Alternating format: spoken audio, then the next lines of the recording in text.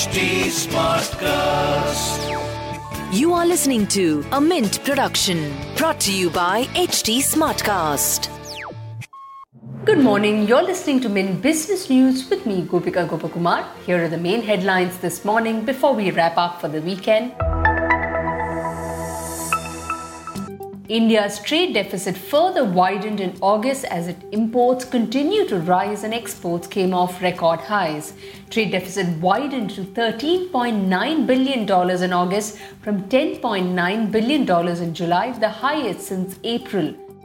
PNB Housing said capital markets regulator SEBI has approached the Supreme Court against the Securities Appellate Tribunal's order in the matter related to the company's 4,000 crore rupee equity capital raise plan.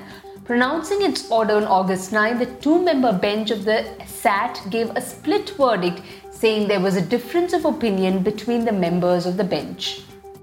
The police has arrested two senior executives of scam head Karvy Stockbroking Private Limited for allegedly involved in diverting funds raised from banks by pledging client securities as collateral. According to a police press release, Rajiv Ranjan Singh, Chief Executive Officer, and G. Krishna Hari, Chief Financial Officer of Karvy, were arrested based on a complaint by IndusInd Bank. Punjab National Bank has urged a tribunal to quash the rescue plan for defunct debt-laden Jet Airways, alleging irregularities in it. A consortium of London-based Calrock Capital and UAE-based businessmen last year agreed to pump in 1,000 crore rupees as working capital and give funds to creditors of Jet.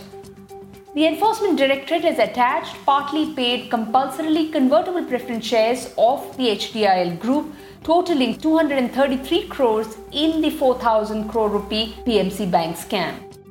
Adani Green Energy said it has raised $750 million in a sale of green bonds to finance its under-construction projects. The fundraising follows Adani Energy buying Japan's SoftBank Group Corp and Bharti Enterprises solar power producer SB Energy India for an enterprise value of $3.5 billion. SB Energy India has a total renewable portfolio of 4.9 gigawatts spread across 4 states in India. Moving on to markets, Sensex Nifty may open flat in trade today. Asian stocks were steady and the dollar held a drop after cyclicals led Wall Street to a record high ahead of a US job report that will shape views on the outlook for Federal Reserve monetary policy. In business term of the day, we look at preferential allotment. It's a method commonly used by companies nowadays to expand its shares in the market.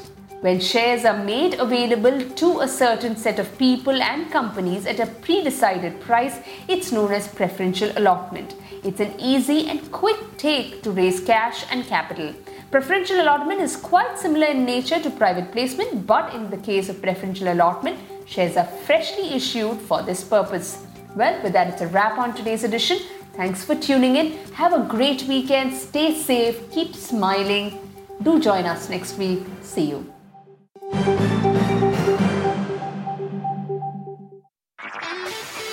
This was a Mint production brought to you by HT Smartcast. HT Smartcast.